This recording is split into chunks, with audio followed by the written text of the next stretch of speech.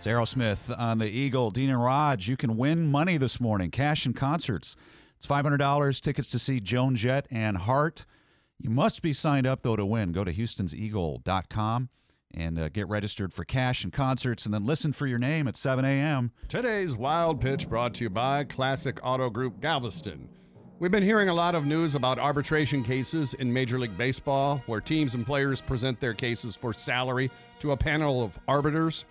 The Astros lost their two cases to Garrett Cole and Carlos Correa. Former Major League Baseball player Sean Casey recently shared a story about a case he won years ago against the Reds. He brought his wife along to the hearing, and they smelled a terrible stench during the whole process. Uh-oh. Finally, they figured out what it was. She goes, we had just gotten these two cats at the end of the season. She goes, is that the suit jacket that the cat peed on the last road trip? Wow. Casey said he got a $200,000 raise. Imagine what he would have gotten if he didn't smell like cat urine. It's today's Wild Pitch. Dean and Raj in the morning on Houston's only classic rock, The Eagle.